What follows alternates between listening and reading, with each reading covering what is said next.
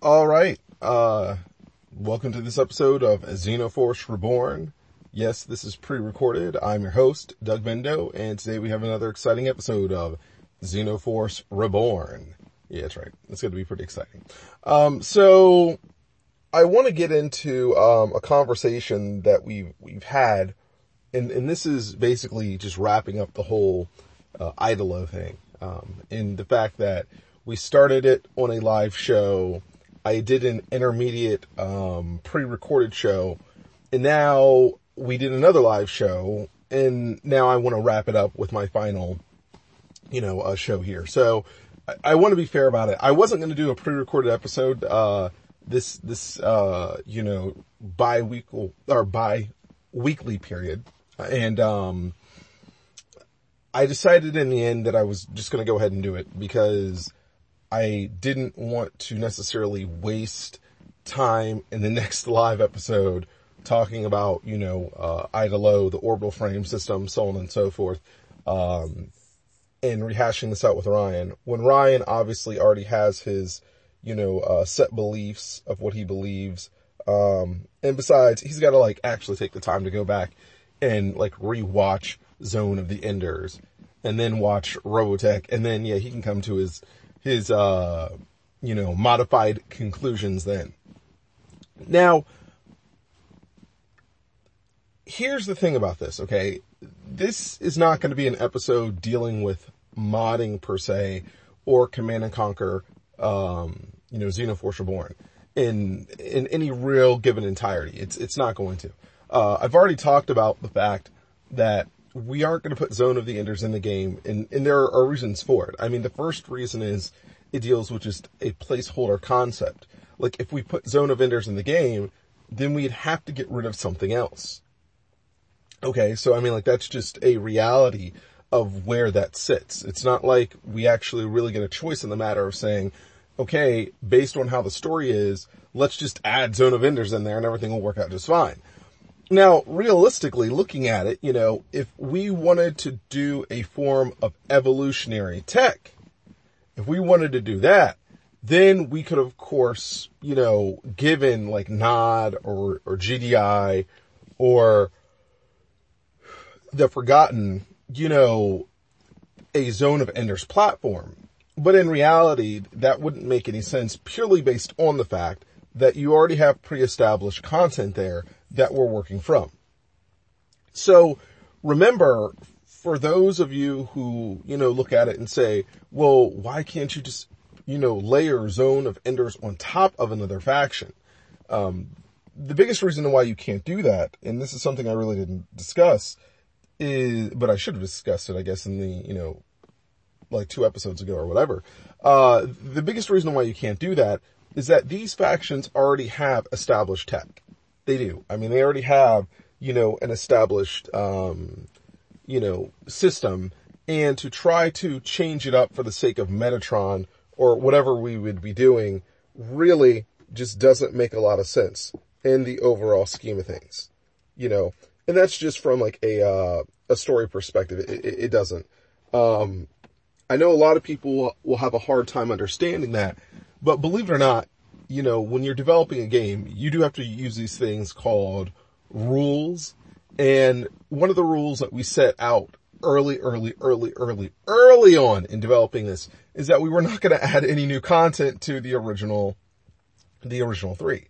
Now, when I talk about the original 3, I'm talking about Nod, GDI, and Scrin, of course. That's what I'm talking about.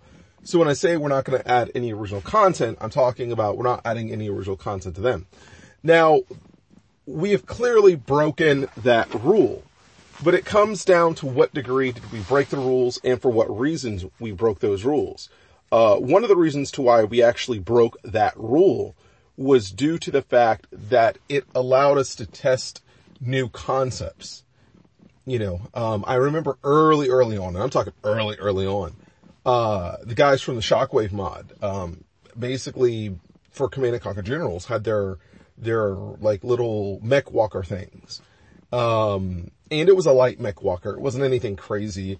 And we were basically trying to test the concept of how GDI would look with a mech walker? Like, in other words, was that one of the reasons to why they were effectively losing consistently in, a mobile suit campaign? So what we did was, we put it, in the game. We tested it out just to see how things were. And then lo and behold, of course, there were people that saw our content. They got all butthurt about it, the guys from the Shockwave mod, and they said, hey, you can't use our model, da-da-da-da-da, da-da-da-da-da, da-da-da-da. And I'm like, well, we're just using it for testing purposes, and if you really cared that much about the model, maybe you shouldn't have made it so easy to, extract it out of your game. And understand something, that mech walker was never going to be in there for any long period of time. I mean, I think it didn't even last a month in there because it didn't serve the purpose of what we were looking for, but at the time it just came down to the fact that, you need a two-legged mech walker with armor plating in a certain way and with a weapon assortment in a certain way, and meeting all these requirements, which it clearly did meet those requirements.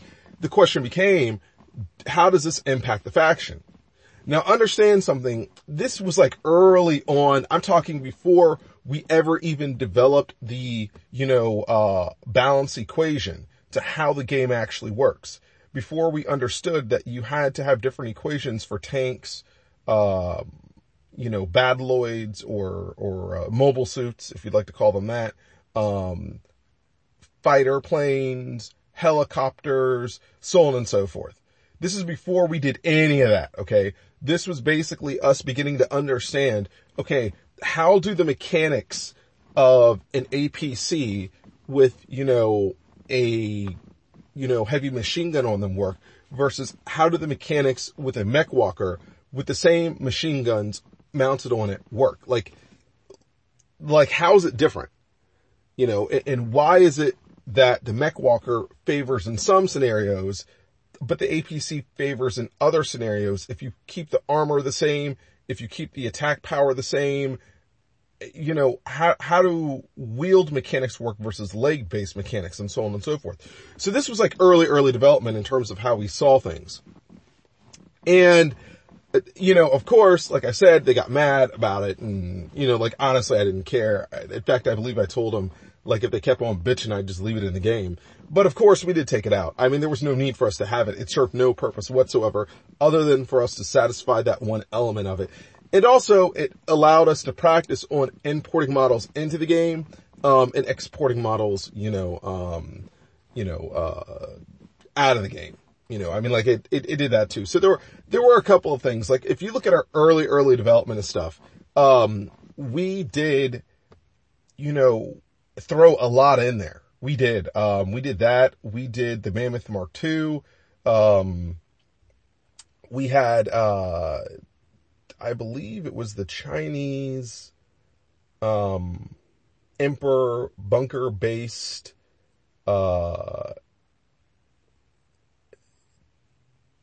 Overlord tank. I think that's what it was. Yeah.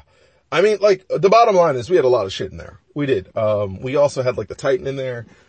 We had a lot of stuff. So we really did know, we really did know exactly how things would play out from a later on perspective of, if you add this other crap in here, what does it actually do for the faction? And this is before we had the Kodiak and the Salamander and stuff like that. So when you wonder, where do these guys come from with their, crazy rules of they're not going to allow new stuff into the game? Well, to tell you the truth, for original factions, that's where it came from.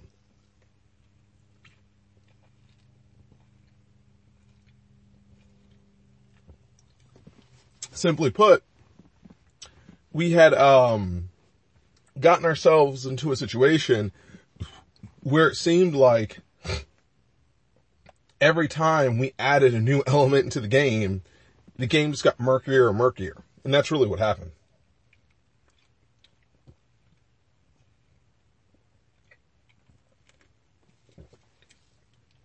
So it wasn't a big surprise to me when me and Ryan agreed on the idea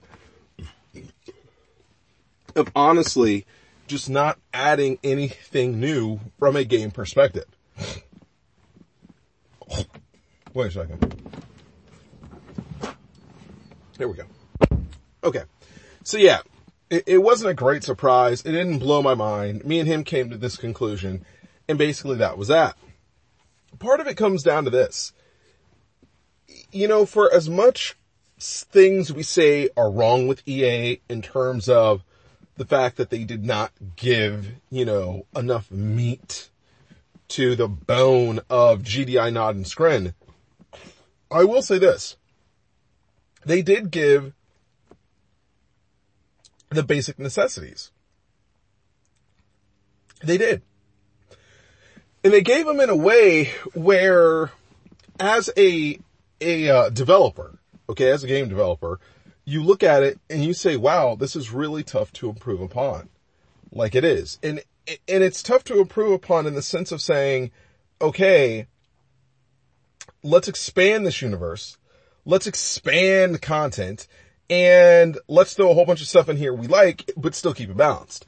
And that's the key thing. That last part, let's keep it balanced.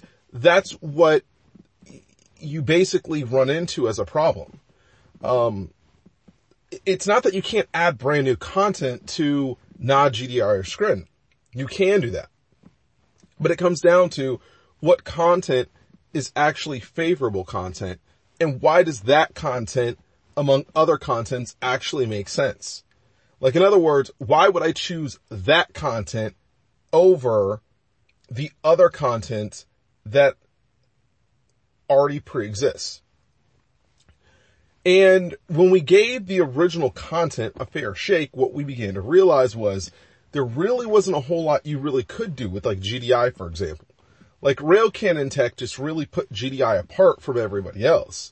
The fact that you could basically have a standardized tank and then slap a rail cannon onto it just changed the whole mechanics of the tank altogether.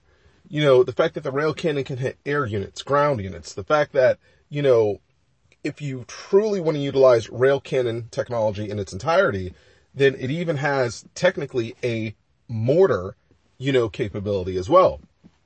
Like, in other words, if you go to look at rail technology and the way that it actually works, what you find out is GDI probably made the most common sense based decision you could possibly make. Now, there were certain elements about it that clearly, when you look at the original 3, you look at it and you say, you know what? You guys should have done this, that, and the other. And EA, of course, corrects this later on with Kane's Wrath. But the problem with Kane's Wrath is not necessarily a full-fledged game. You get caught up in these sub-faction concepts of, well, we fix this, but you gotta lose these other things in order to have this. Or we fix that, but you gotta depart from these other things to have that. And that's not really the way it ought to work. It's not, it's one of these things where if EA would have sat down, really thought about it and did it right, okay?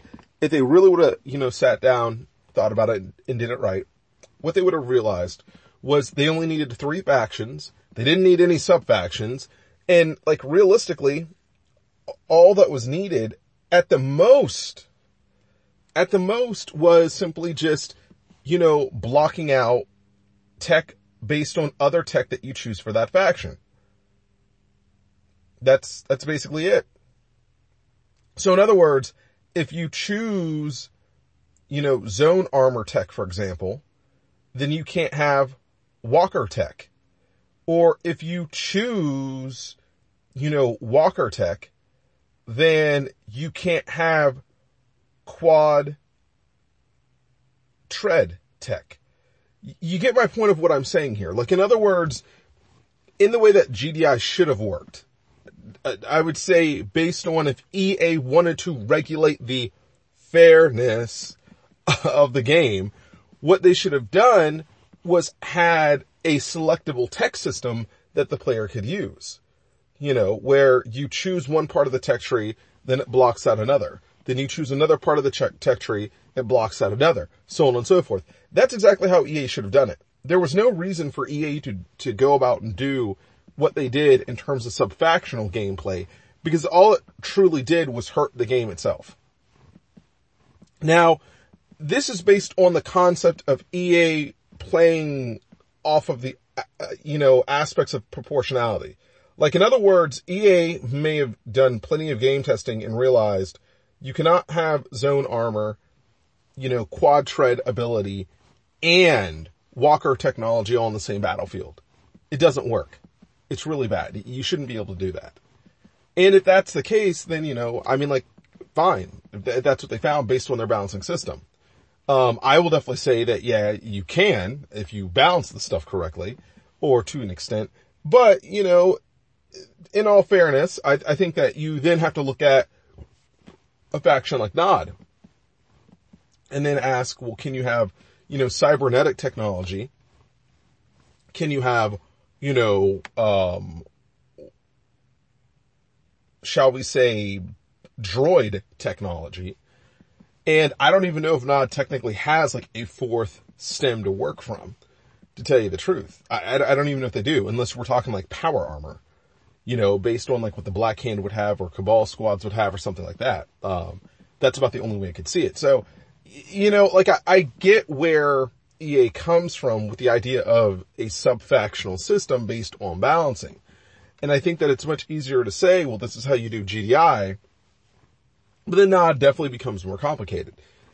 And then with the Skren, I don't even know what to say about them. I wouldn't even think that hard into it, because I don't think, quite honestly, the Skren should have those same types of limitations that the other two factions have, because they are an terrestrial force, coming to reclaim Tiberium that they ceded, umpteen whatever ago.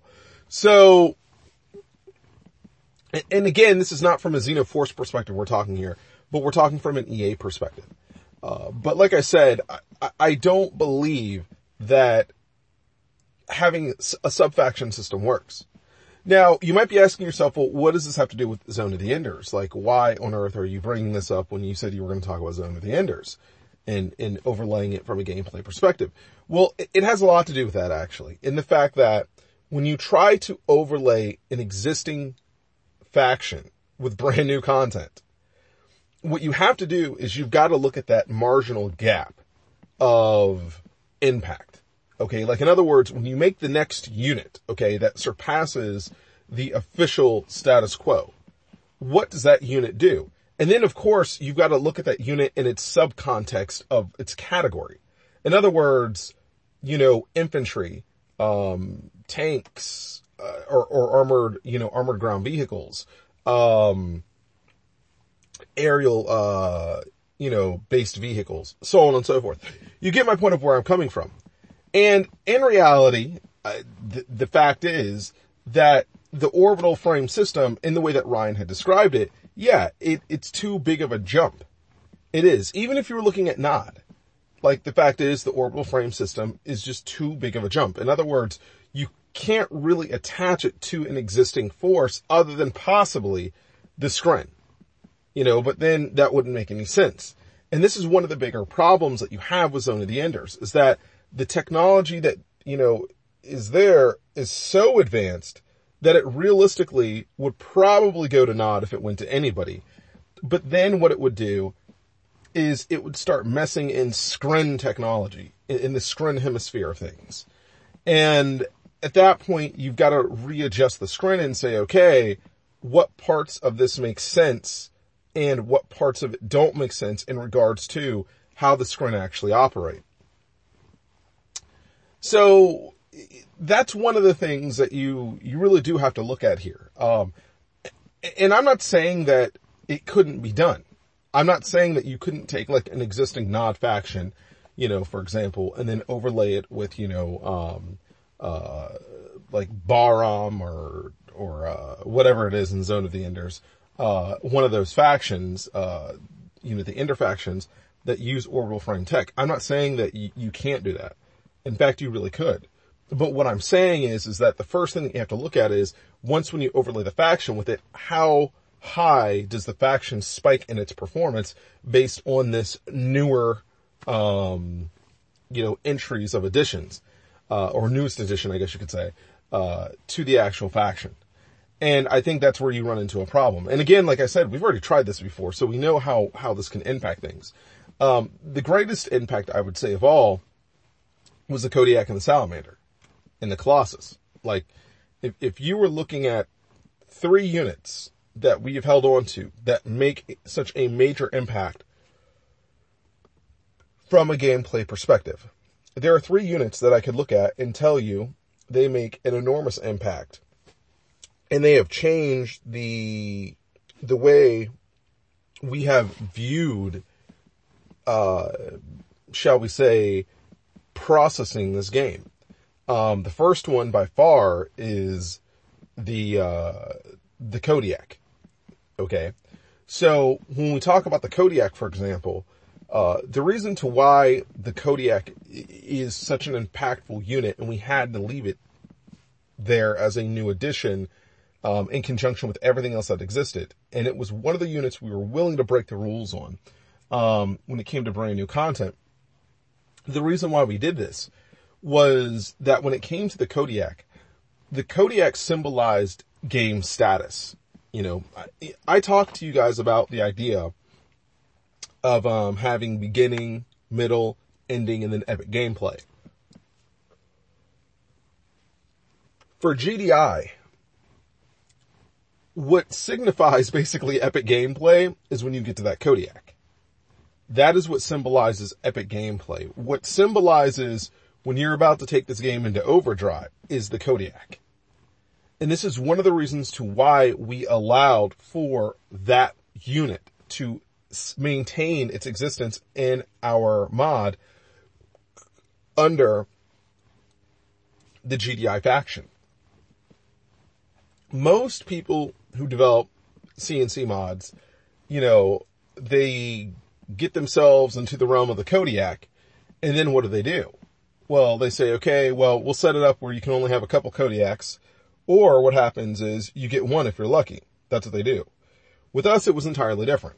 We didn't do that. What we did is we said, okay, here's what we're going to do. We're going to basically allow the player to have an unlimited assortment in regards to the Kodiak. And we are going to treat it as if this is GDI's next step in their, you know, expansionist form of power. That's what we decided to do. And the reason why we did that was because the Kodiak itself represents a different level of gameplay. It does. And it really shows what happens when a GDI player is able to capitalize on economy and manufacturing abilities. You know, and it gives significance to the concept of having a spaceport, so on and so forth. And again, this is why we decided to keep this unit in the game. It symbolizes so much from an eco perspective, a production perspective, and then of course, the sheer blunt force of what the GDI player is now able to, you know, roll out with. I mean, like when you talk about a Kodiak on the battlefield, you're easily talking about one unit that might as well be equivalent to at least, we'll say 4 mammoth tanks with rail cannon upgrades. And that's at least. Now, I might sit up here and say that it's more than that, definitely, once when you factor in that armor that it has, and then once when you factor in the cruise missile abilities and things like that. But you're talking at least 4 mammoth tanks with rail cannon upgrades. That's how powerful the unit is. And the fact that you can produce it, you know, at the cost of, you know, what 4 mammoth tanks would be with rail cannon upgrades really, you know, symbolizes what this unit is meant to represent on the battlefield. You know, so that's like the first one. I would say that is highly impactful, that we were willing to break the rules on and say, okay, this symbolizes, you know, a change in economy, status. It symbolizes manufacturing status, and it also symbolizes the fact that you're bringing in the heaviest of the heavy in order to fight this fight, but you're doing it in a mass producible way, which is what's really important. So the next unit, obviously is the Salamander. Okay. We're talking about Nod. And of course, it, you know, people go, well, if you decided that you weren't going to have any brand new units in the game, then why did you do the Salamander? And the reason why we did the Salamander was because for Nod, the Salamander represents something that is very crucial for people to understand, which is the Salamander is basically like a stopgap unit. Basically, the way it works with the Salamander is that the unit is designed in a way, and this is just its core basic design, and no matter how you try to design a Salamander, it ultimately ends up back in this boat, which is you're talking about a unit that also represents epic gameplay status. Okay, but in a different sense. It is a unit that is designed not to basically face off against something like a Kodiak, but it's meant to take down existing low tier based units. Now, when I say low tier based units, I mean units that are lower tier than it. So when you think of the Salamander, in the way that you want to think of the Salamander is you want to think of the Salamander in the sense of the way that you would think of like a Mammoth tank. But the Mammoth tank now becomes disposable due to the fact that Nod has developed a system that is able to basically thwart the Mammoth tank. And that's what it is. It is literally a counter-offensive system. You know, in the way that the unit represents itself. It uses a counter-offensive ability that you really don't get from any other unit in the game in the way that it gives it to you. So the Salamander has the ability to destroy light mechanized divisions, heavy mechanized divisions, or light mechanized units, heavy mechanized units. It has the ability to do these things. It also, though, has a vulnerability factor as well. And because it has a vulnerability factor as well, this really does change the mechanics of how you view the Salamander. Understand the Salamander is not the same thing as the Kodiak. In the sense that when you look at the Kodiak has just sheer armor and sheer power. The Salamander, on the other hand, is very different. It is more of it has just enough to do what it needs to do. And if you manage your Salamander fleet properly, then you're great. If you don't manage your Salamander fleet properly, then you're hosed. The other thing about the Salamander, though, that makes it very unique is the fact, though, that Nod is able to basically utilize its ultimate, attack through the Salamander system, which is basically, its nuclear strike. So when you talk about how the Salamander represents things within the Nod assortment, the Salamander is basically that unit that works as the counter-offensive unit. Okay, primarily in terms of its existing status. But also, the Salamander does one other thing, which is it has the ability to force multiply Nod's ability to strike an enemy force with impunity. And that's what makes the unit so unique. This is one of the reasons to why we kept the unit in our game, even though leading off of the original concept of what we had, we weren't going to add brand new units in the game. Now, when you get to the Colossus, okay, the Colossus was more of an interesting one. And the reason why the Colossus was more of an interesting one was because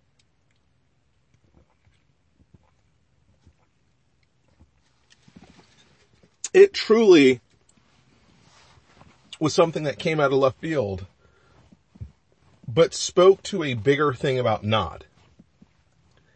And that was the idea that Nod would be able to utilize their avatars in a way that GDI could not utilize the Titan or the Juggernaut or the Mammoth type walkers. And this is basically what the Colossus represents. Is it represents the ability for Nod to take, shall we say, walker technology basically modify it in the form of, cybernetics and power armor and whatnot, and shroud it in their own form of technological understanding. And then also, of course, be able to have a reboot system that can speak to how they adopt technologies in the traditional sense of what GDI had, but they're able to move forward with it. And again, this is something that's, I would say, very important to understand. Because when you're looking at the Colossus and you go, well, why would I build the Colossus, or why would I utilize the Colossus? Well, the reason why you would utilize the Colossus is because if you have, cyborgs on the battlefield, or if you have, avatars on the battlefield, this system allows for you to revitalize your forces on a whim. And in other words, they can just keep on fighting. Like, that's how it works. Like, they have the ability to keep on fighting. So when we talk about the idea of having units that overlay, and I mean overlay, the existing understandable factional bases that exist, there has to be an impactful measure on which you look at it and say, you can't reduplicate this with what is already existing in the faction.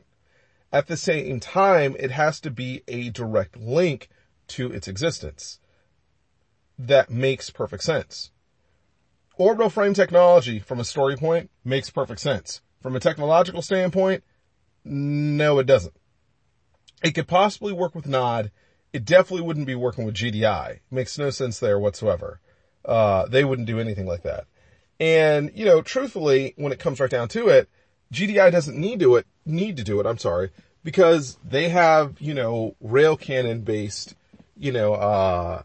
units. And orbital frame technology simply cannot surpass rail cannon based tech. It can't. Now, one thing that we have to point out here is the simplicity of your Kodiak, your Salamander, and your Colossus. They are units that are highly sophisticated in a certain sense, but simplistic, straightforward thinking in another. And this is another problem that you have with orbital frame technology. And this is something that I was trying to get Ryan to understand in our last audio, which is orbital frame units use what's called subspace compression as far as their technology goes. Okay, so what you want to do is think of like a subspace pocket form of compression. And this is what allows them basically to fire off, lasers that are able to curve up and down and go like a roller coaster and then home in and hit their enemy. I mean, like that's partly what allows them to pull those kind of things off. So if you're ever trying to figure out, well, how do they actually bend light, out of thin air? Well, it's subspace compression that does that. I mean, basically what you're talking about is a form of quantum mechanic, if you want to. And where they're manipulating, subspace pockets of time in a way that gives them these favorable effects. Now, this is also the reason why they can sit up here and, create, a gravity weld in the way that they do, or they have the ability to, pull weapons like out of their, ass, if you will. The reason why they're able to do this is because of subspace pocket compressed, technologies. That's exactly what it is. Like, this is how it happens. Okay. Like, this is just basically how it works for Zone of the Enders. And Zone of the Enders really isn't shy about this. I mean, like, this is just how it works. It's not cheating, by the way, either. Okay. I don't want to make it sound like, oh, Zone of the Enders just uses technology that is so far out there that it's cheating. No, if you look at a lot of animes, there are a lot of animes where subspace compressed pockets are exactly what mecha actually use in order to utilize greater attacks, hold assortments, move at a rapid, pace, or it plays into the ability of how they're able to be more agile than their existing, counterparts, on the battlefield. So this is nothing that is out of the realm of fairness. It is totally fair. There are plenty, and I mean plenty of mecha that actually utilize these capabilities. The difference between the orbital frame, though, and everything else is that the orbital frame effectively relies solely on subspace compressed pockets. Or subspace pocket compression, okay? However you want to phrase it, all right? But basically what it does is this, is it takes a small, and I mean small compared to the rest of the universe, okay? It takes a small area of time and space, and then it's able to compress it and bend it to its desired results. That's what it does. Okay? Now, it can take larger areas if it wants to, but in order for it to take larger areas, it has to have a build-up time. And this is what's important to understand about this technology and how it works. Okay? So when we're talking about small, what we're talking about is basically an area that's big enough to fit in the palm of the orbital frame's hand. Okay, so understand, another thing that I do have to point out is that it is proportional to the size of the orbital frame. Alright, which orbital frames maybe at best, I would give their height like around 40 to 60 feet. Definitely not any bigger than that. But when you talk about the idea of, how big is an area when we talk small, we're talking about the palm of its hand. Or you could talk about the size of a human being, okay? A standard grown-ass man. I mean, like, that's what you're talking about when you're talking small. So when you talk about homing lasers, for example, the fact that it can fire lasers and the lasers have the ability to, bend. Like literally, it's bending light, okay, just out of nowhere. And it's directing towards a given intended target. Well, how does it do it? Well, what it does is when it goes to bend the light, it's bending basically a small sliver of time and space. That's what it's doing, which is allowing that light to basically then curvature and, go into a different direction. Like that, that's how it works. It's that simple. Nothing crazy about it here. Okay. And it's true. The orbital frame can do this like many times over. It can do that. But the reality is that although it can do that, it has to stay in one spot to do so. Like the orbital frame can't multitask. It can't, because it uses this technology and because it is highly primitive in its use of this technology. Okay. And I'll go into the primitiveness in a second here. The unit itself can only execute one attack at a time. It can't execute multiple attacks at a time. Now, part of this is based upon the user as well. Okay. So understand that when you talk about an orbital frame system, Ryan's whole attitude about the belief that the orbital frame integrates with the pilot and either wants to, keep the pilot alive or bend to the pilot's will or fulfill the pilot's needs or whatever the case might be, it's true. It concentrates on the pilot. That is how the orbital frame system interface works. But the problem is this. It can't multitask. It can't do multiple things at once. Okay. This is one of the huge problems. So it's not like it says, okay, I'm going to take care of the pilot on this end, and then I'm going to sit up here and do this on the other end. What this basically means is that it can't do more than one attack at a time. And this, of course, is a huge problem with this kind of system. Now, you might say to yourselves, well, Doug, why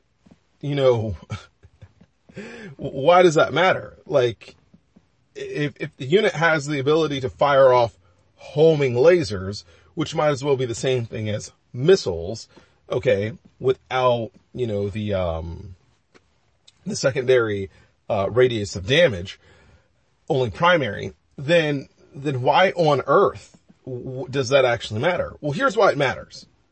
Okay, and I want to address this here. So here's why it matters. In order to construct an orbital frame, okay, you are basically throwing as much resources into that thing as you would a Kodiak. Okay, so think of it like that. But a Kodiak has the ability to multitask. It has the ability to, fire off its main, cannons, and it has the ability to lob cruise missiles. Now, depending on how crazy you want to get with the thing, you could probably also have like Orcas launch from a deck on it, or whatever the case might be. Okay, depending on how you want to fashion the Kodiak. But the Kodiak, for its price, has the ability to do all of these things at once, where the orbital frame doesn't have the ability to do that. Okay, the orbital frame, if it's going to do a multi-attack, would basically have to choose a system of reference that actually utilizes basically a chain reaction ability. Now, there are two ways in which an orbital frame could do this. It could go small, okay, and that there would basically be something like your homing laser, where effectively, you just simply fire, you charge up and then, fire, shall we say strand after strand after strand, just repeatedly, okay, based on your targeting system. That's one way to do it, and I'll give it that, fair enough. Or the other way to do it is you use a, quantum hyper mega particle cannon. Okay. And what that means is that you're, basically building up over time actually what you're doing first off is literally, out of thin air. Okay. And this is true. It's out of thin air. You're calling in a weapon system that basically then needs to have a charge up time, which then on firing is able to hit a target, and due to the quantum nature of the weapon, or of the beam weapon itself, it's able not only to hit that target, but it can also hit other targets at the same time. Okay, again, this goes back to the whole idea of being able to bend time and space to what your needs are. Okay? And then of course, you have the secondary explosion effect where, you hit that one target, it blows up, which then disperses whatever it disperses, which then blows up, the next target, and then you wipe out an entire fleet in one shot. So there are different ways to actually deal with this kind of technology. But the problem is, keyword is build up time.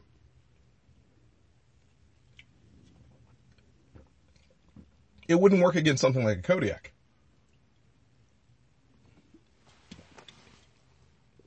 Or something like a Salamander. Or something like a Colossus. It just doesn't work. And the reason why it doesn't work, the Kodiak, again, has the ability to multitask. It has the ability to literally just hammer away with rail cannons and cruise missiles at the orbital frame. Now, it doesn't take a rocket scientist to realize an orbital frame cannot survive a rail cannon attack. It can't do that. I mean, it would take on damage. That doesn't mean the thing would get blown to smithereens. It just means that it would suffer a significant blow if it were hit with a rail cannon, let alone multiple rail cannon shots from one battle cruiser. So, the problem that you ultimately have here is you have a system in play where, yes, it seems highly advanced on its face, because you start talking about, subspace compression.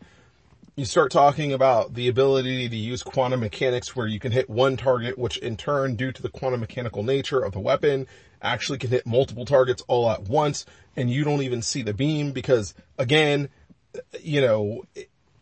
it's using quantum mechanics, okay? It's literally hitting that target in another time and space being reduplicated over and over and over again. Just simply tilted. Think of a clock in the second hand, just being tilted slightly over to the left, on each replay. Like, that's what you're talking about there. And that's why the orbital frame is so highly effective. But the problem becomes, again, the fact that you need build-up time for these things. And build-up time is something that you don't have.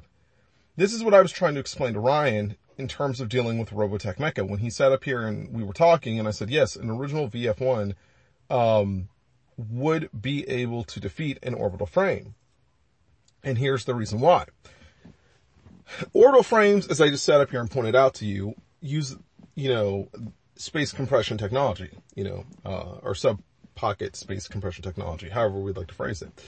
But, again, you have to look at the build-up time factor. The less build-up time you have, the weaker the attack is. That's how it works, okay? This poses a huge problem for the orbital frame based on a number of factors. The first thing is this. The orbital frame, if we're going up against something like the Kodiak, could not use homing lasers because the Kodiak's armor is too thick. In other words, it would be trying to hit the Kodiak with an attack that severely underrates the reality of the armor penetration factor that is needed in order to successfully do anything of significant damage. And that's one of the reasons to why the orbital frame just sucks in that scenario. Another reason to why it sucks in this scenario is if it were to sit up here and use its heavier weapons, okay, where it would use like a sub, space, compressed, pocket to just basically fling at the Kodiak like a beach ball. Well, it could do that, but it's got to build it up. Like, you're getting ready to serve, in volleyball. That's like how it works. I mean, you guys are starting to see the problems that you have here with the orbital frame system. Ryan is not accounting for the delay time. That's what he's not accounting for. What he's counting for is basically the impact of the weapon. That's what he's doing. But what he fails to understand is that A, in order to utilize the weapon, you have to have a certain level of build time. B, in order for the weapon to be effective yet again, you've got to have more build time on top of that. So, subspace, compression works really great as a form of weaponry, except when you have to factor in the fact that you need time to create a greater compression in order for the weapon to be more potent. Time is the key factor here. Time is the key factor. And that's what Ryan is lacking in the understanding on the initial outset of the orbital frame. It's not that he doesn't have an ability to understand it. He definitely does. He goes back and watches Zone of the Enders and he'll see it as plain as day. But it's the kind of thing you kind of overlook. You do.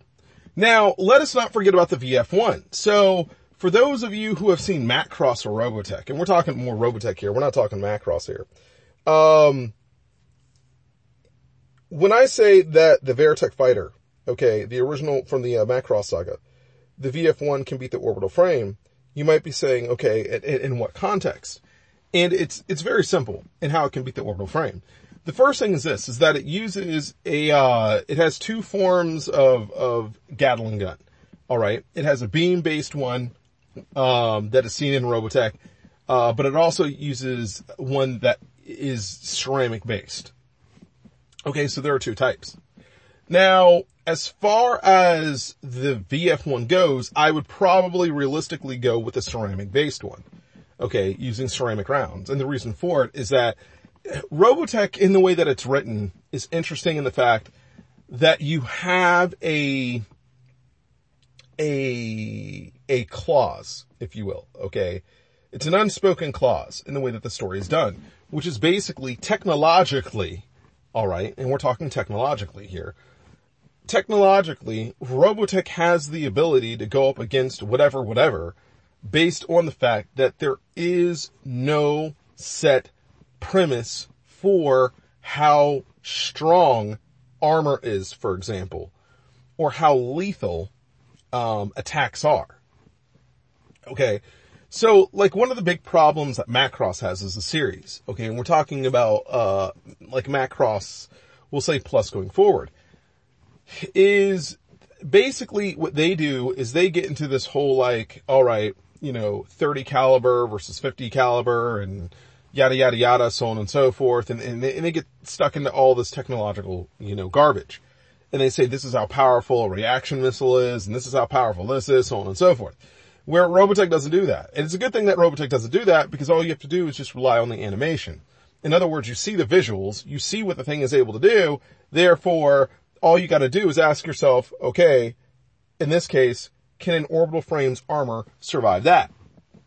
Now, if you're talking about the VF1 specifically, alright, and this is the difference between like Robotech and Macross, for example. Robotech does not use hard data. What they do is they use observational data. And this is an ingenious thing, I have to tell you. It's an ingenious thing to do something like this. Because it works off of basically a very similar premise of Zone of the Enders, where you work off of observational based stuff. In other words, you observe it in the series, and then you're able to take something very similar to it and say, okay, this right here is the benchmark.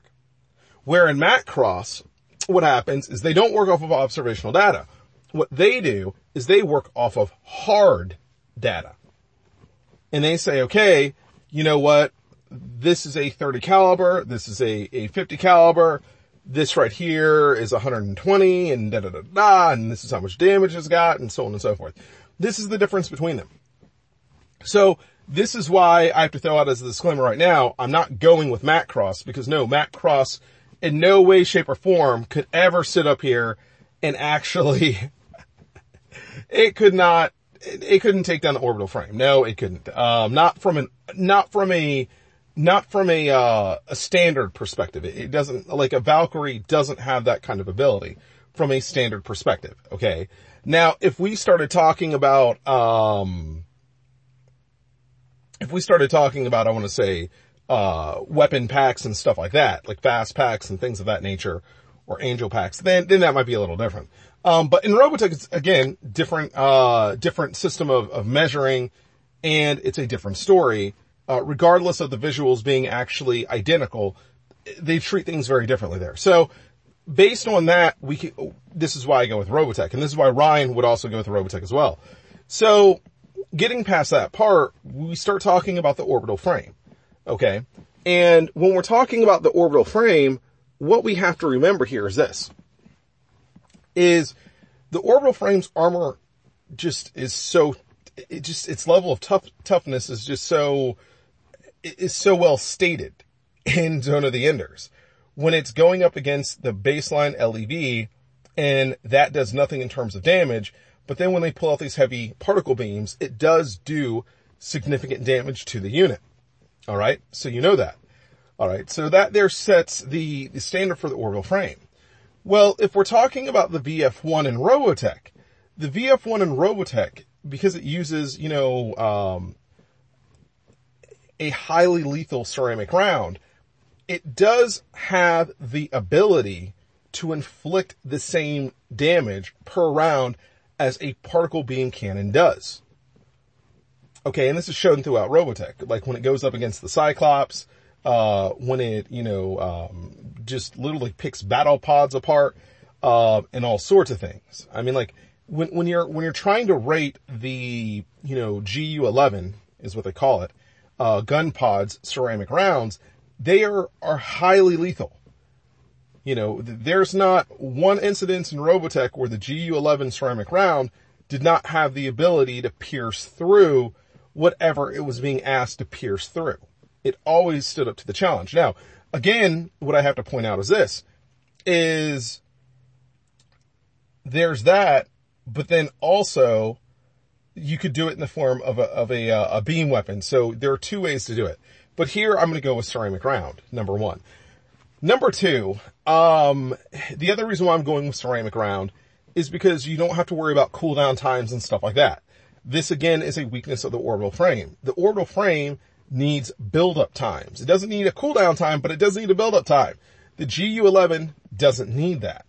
Now, when we get down just to sheer speed, okay, that is just dependent on what mode you're in. If you want to go in a fighter-based mode, obviously you get, with, I want to say, the protoculture reactor, based system that it works off of, you get, quite honestly, a level of performance the orbital frame is not going to be able to meet unless you choose an orbital frame type that is based off of a fighter transformation design. I think that's just fair enough to say. Okay, which that's one thing that me and Ryan didn't really discuss, but in Zone of the Enders, yes, they do have transformable based, fighters, that are orbital frames. So yes, Zone of the Enders does deal from the standpoint of mechamorphosis, if you're wondering.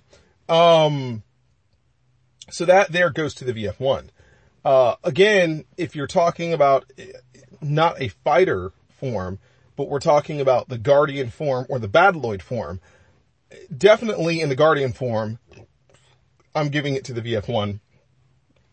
And that's probably realistically what I would take on the orbital frame in. But if you were talking about the Battloid form, the Battloid form would be more interesting only because it comes down to the level of the pilot. And I think that's ultimately what Ryan is envisioning. Ryan is envisioning, okay, Battloid to orbital frame. That's what he's envisioning. I don't think he's envisioning, me to really sit up here and choose a Guardian or a fighter mode or something like that.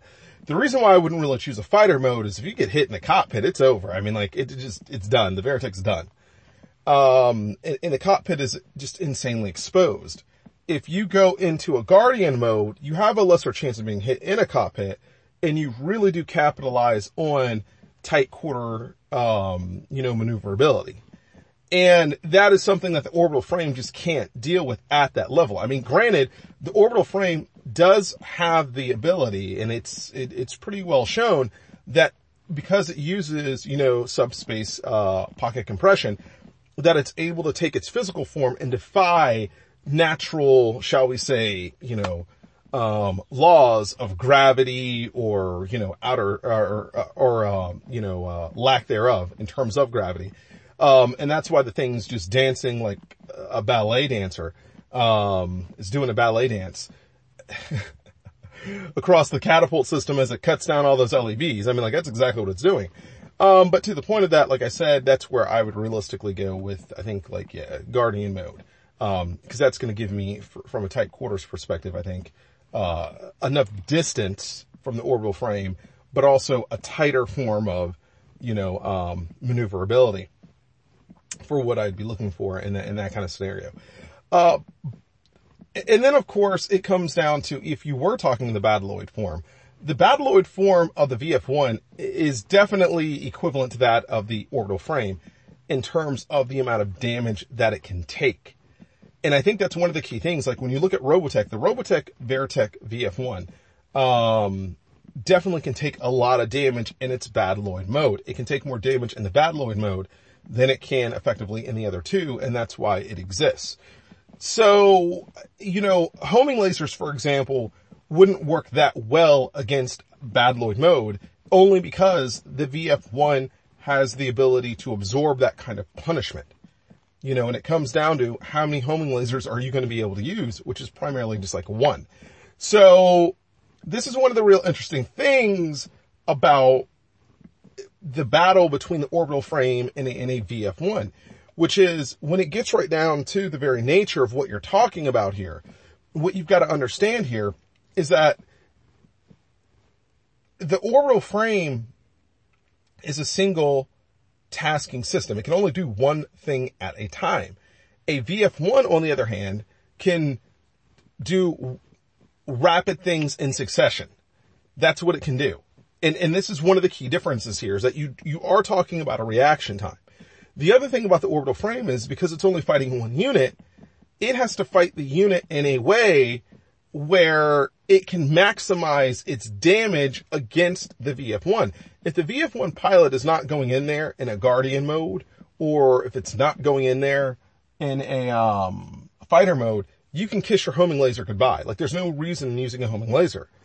Okay, and honestly, that is one of the highly attractive things that you get with the orbital frame, is the fact that it's able to use like a web-like based homing laser that is able to cut down multiple units all at once. And this is very true.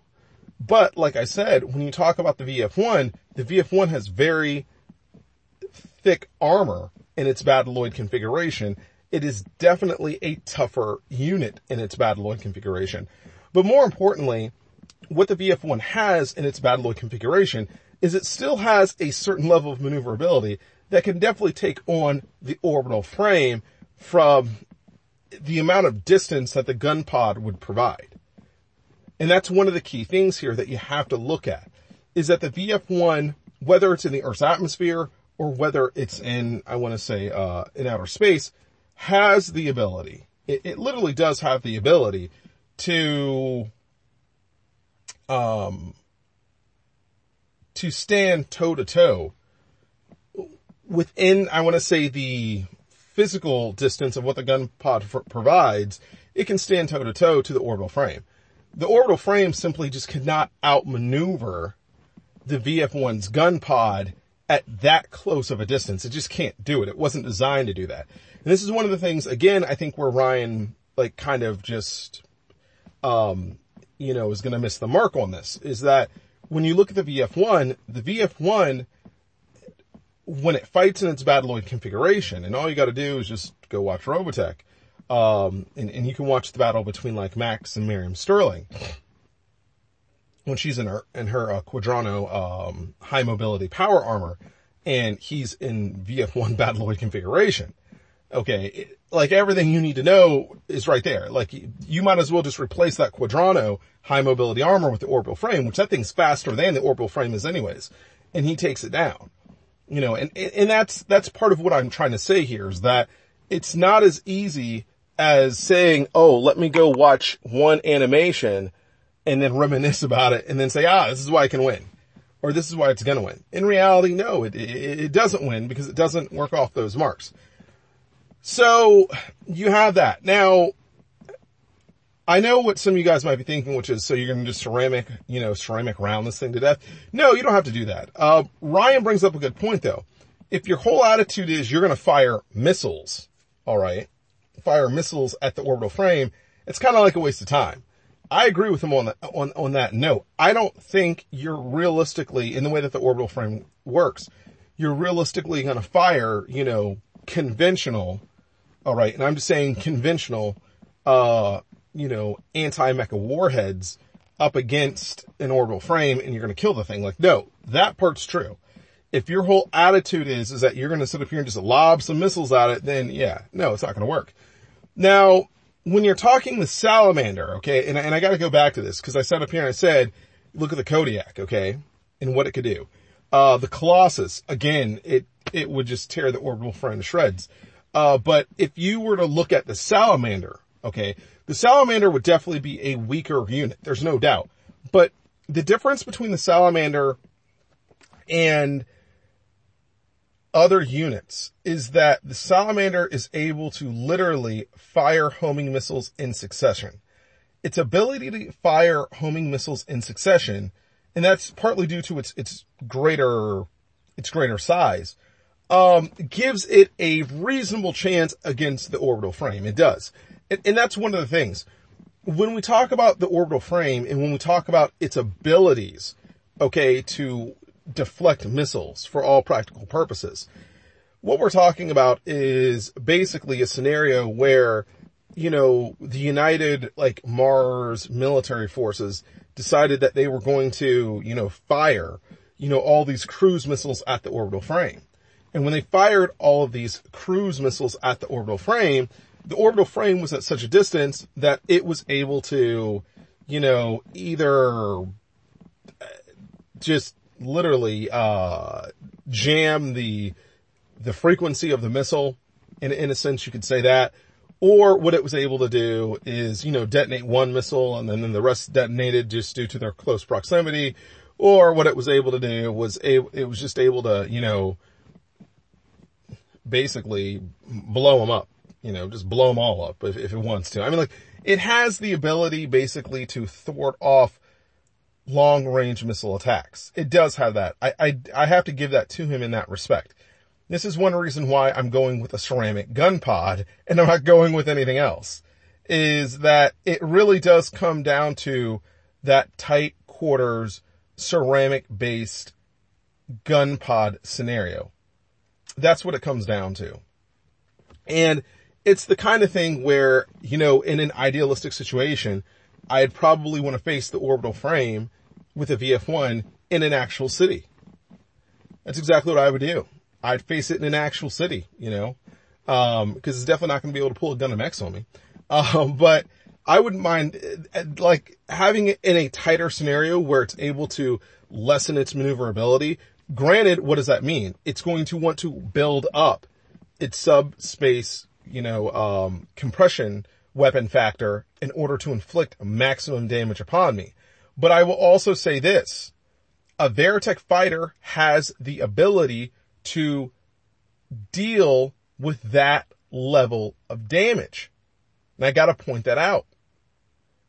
Okay, again, we're talking Robotech Mecha here, and like the idea that the orbital frame is gonna build up some giant beach ball of, you know, proportional to its own size of compressed space and then just fling it at a Robotech Mecha, and the Robotech Mecha is just gonna automatically be destroyed. It doesn't work like that. Partly because Robotech Mecha have the ability to go through fold and defold processes. In other words, they have the ability to transition through hyperspace into standard space.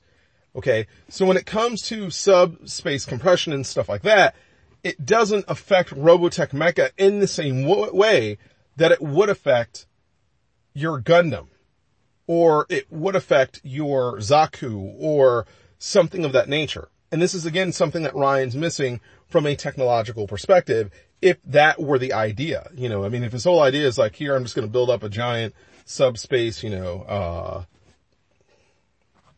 beach ball, and I'm going to fling it at you. It's like, nah, it's not going to work.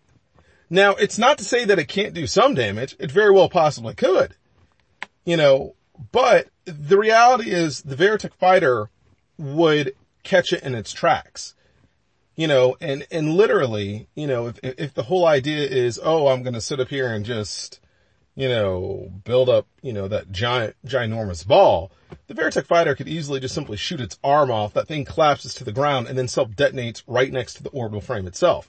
Boom, and then it's over. I mean, like, that's how it could work. Now, that's making the assumption that the orbital frame doesn't have the ability to deal with its own medicine, which I do believe it actually can. So I don't necessarily believe that even if a Veritech fighter were within mid-process of the orbital frame, building up, you know, a massive ball of subspace compression, if the Veritech fighter were to sit up here and, you know, shoot its arm off or whatever, and the thing fell down and collapsed and then self-detonated right on top of the orbital frame wouldn't survive it. I think it would actually survive it. So that's just to be fair about that. And the thing is this, you gotta look at the benchmark of what you're talking about here, okay?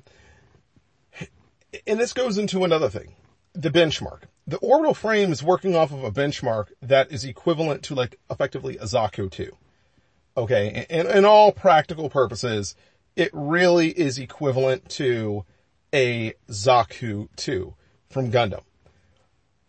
And you just can't do that. It just doesn't make any sense. It's like, if, for the sake of the conversation here, when we talk about like a VF1 being compared to a Zaku 2, that would be the same thing as like saying, let's compare Zaku 2 to, just for the sake of the conversation, we're going to say, the RGZ from Char's Counterattack.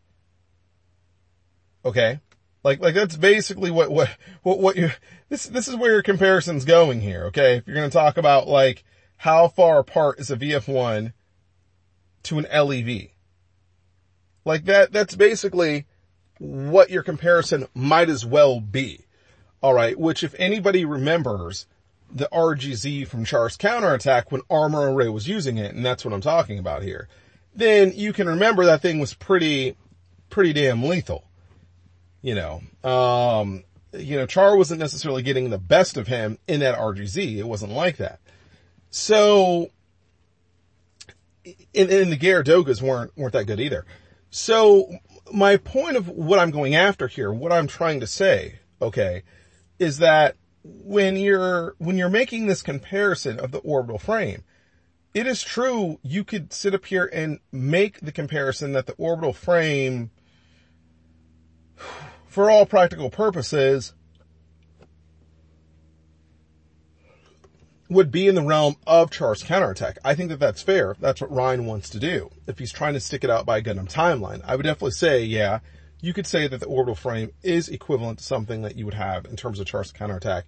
If you're factoring in Psycho Frame, if you're factoring in the funnels, or, if you're factoring in, I want to say, a whole host of things. In fact, you might even want to put it on par with Gundam Unicorn in its fully upgraded state, or something even greater than that. I could agree to those things. I'm not saying that it's not in that realm. Okay. What I am saying though, is that you have to look at the practicality of the actual unit. And when you look at the practicality of the unit, and when you factor in its damage to, its damage to build-up time ratio, this is where the unit falls short. This is its weakness, and this is its intended weakness.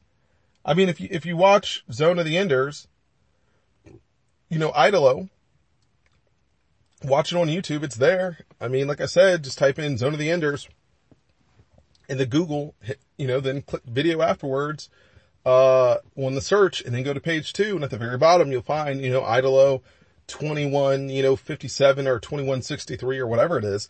Go ahead and watch it, and you'll see at the end when the thing dies due to the fact that it takes way too much time for it to do a build-up. That's what it is. That's why the thing gets destroyed. And granted, also it speaks to how good that story is. I mean, it's a good story. I love the story. And the orbital frame itself was a fantastic piece of machinery.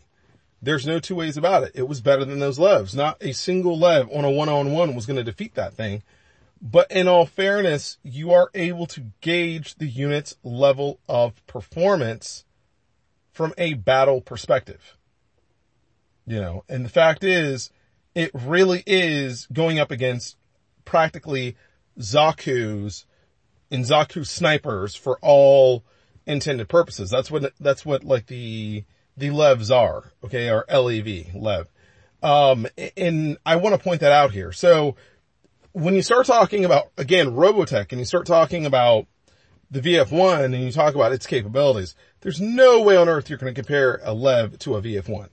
There's no way you could do that. That thing is equally as far as apart from the Lev as the orbital frame is in terms of its technology. And again, I think that, this is where it's called going back, reviewing the material, getting a fresh take on the material, and then understanding why this material works versus why it doesn't work. And remember, I'm equating the weakness of the orbital frame primarily to, equating it to the,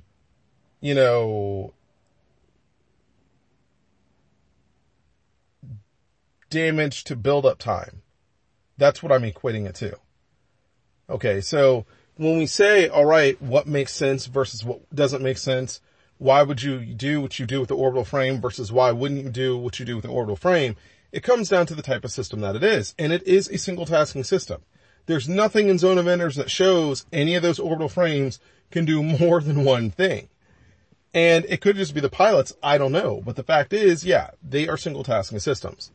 Now, when we look at Robotech, Robotech actually works, I want to say very differently, in the fact that it's not a single tasking system. I mean, you can do multiple things at a time, or, depending on the capability of the mecha, or what you can do is you can sit up here and just work in rapid succession.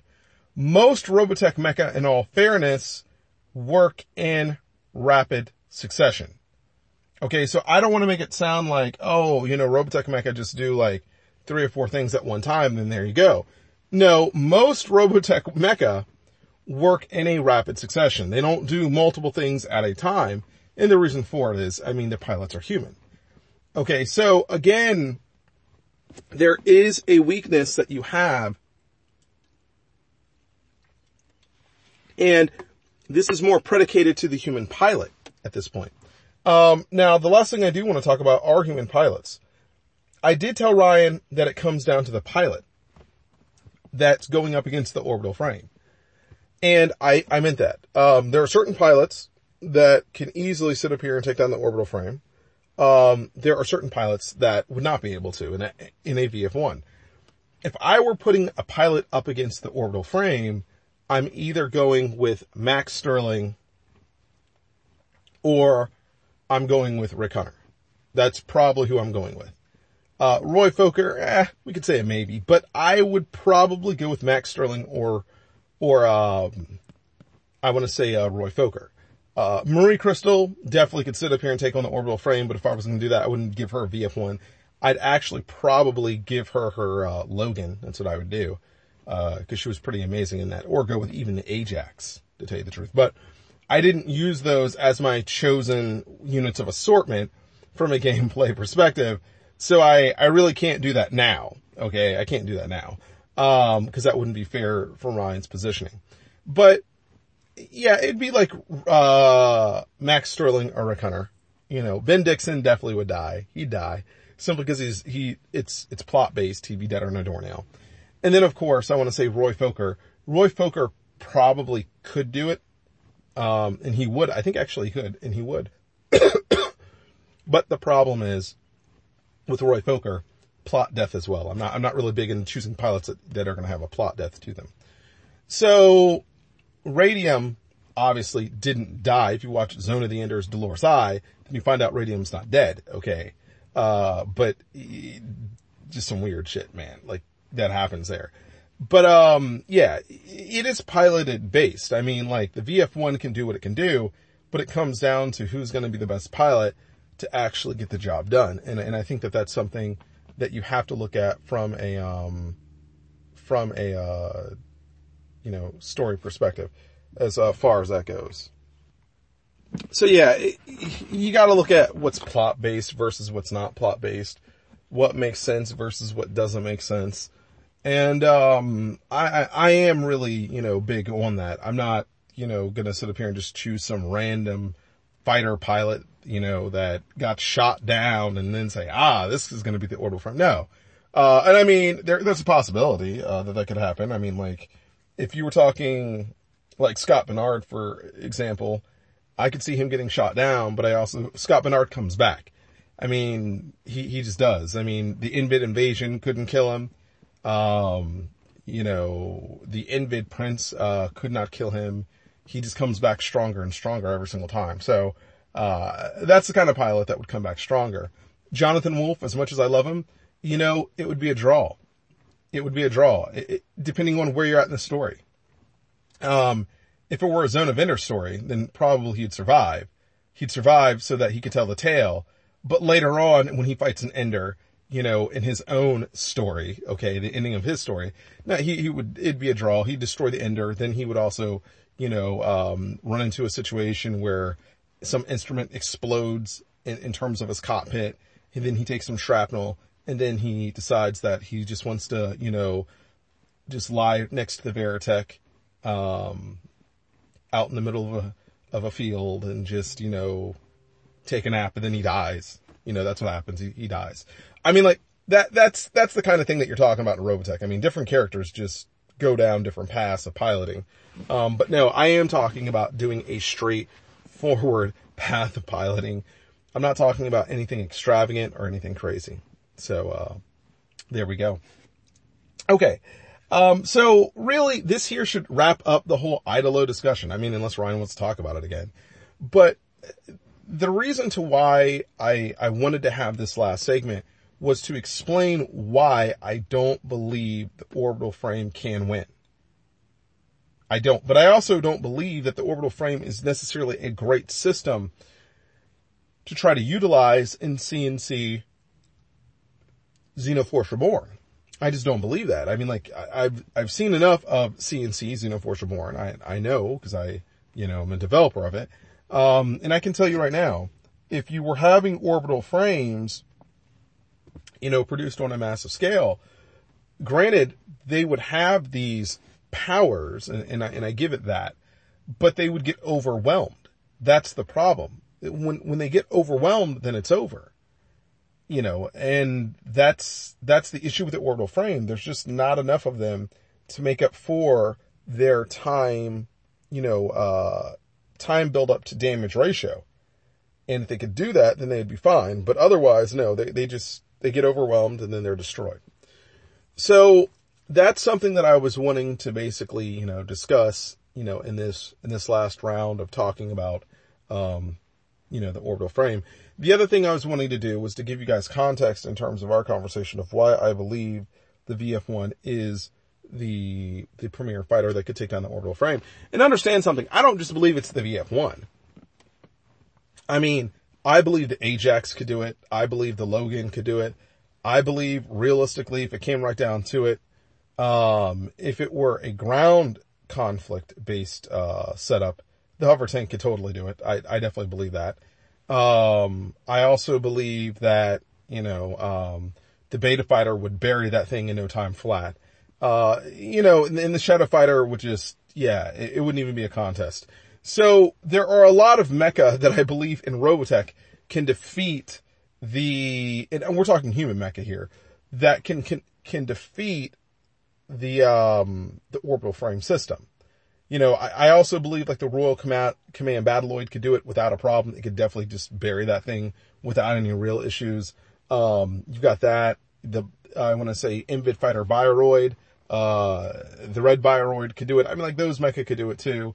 Zentrani, high mobility or heavy assault power armor, that could do it too. In fact, I'd go with the Zentrani.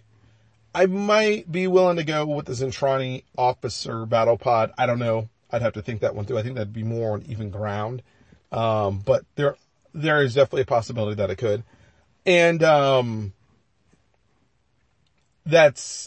would say that's about it off the top of my head, that we could talk about and say, that it could happen.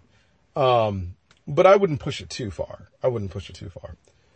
So guys, that concludes this segment of, the whole. Actually, that just ends the entire segment. Multi-segment, I guess I should say, of the whole Zone of Enders, Dolores Eye, Zone of Enders, Idolo, orbital frame, conversation there. And with that being said, don't forget we are going to have a live, episode being done this Saturday.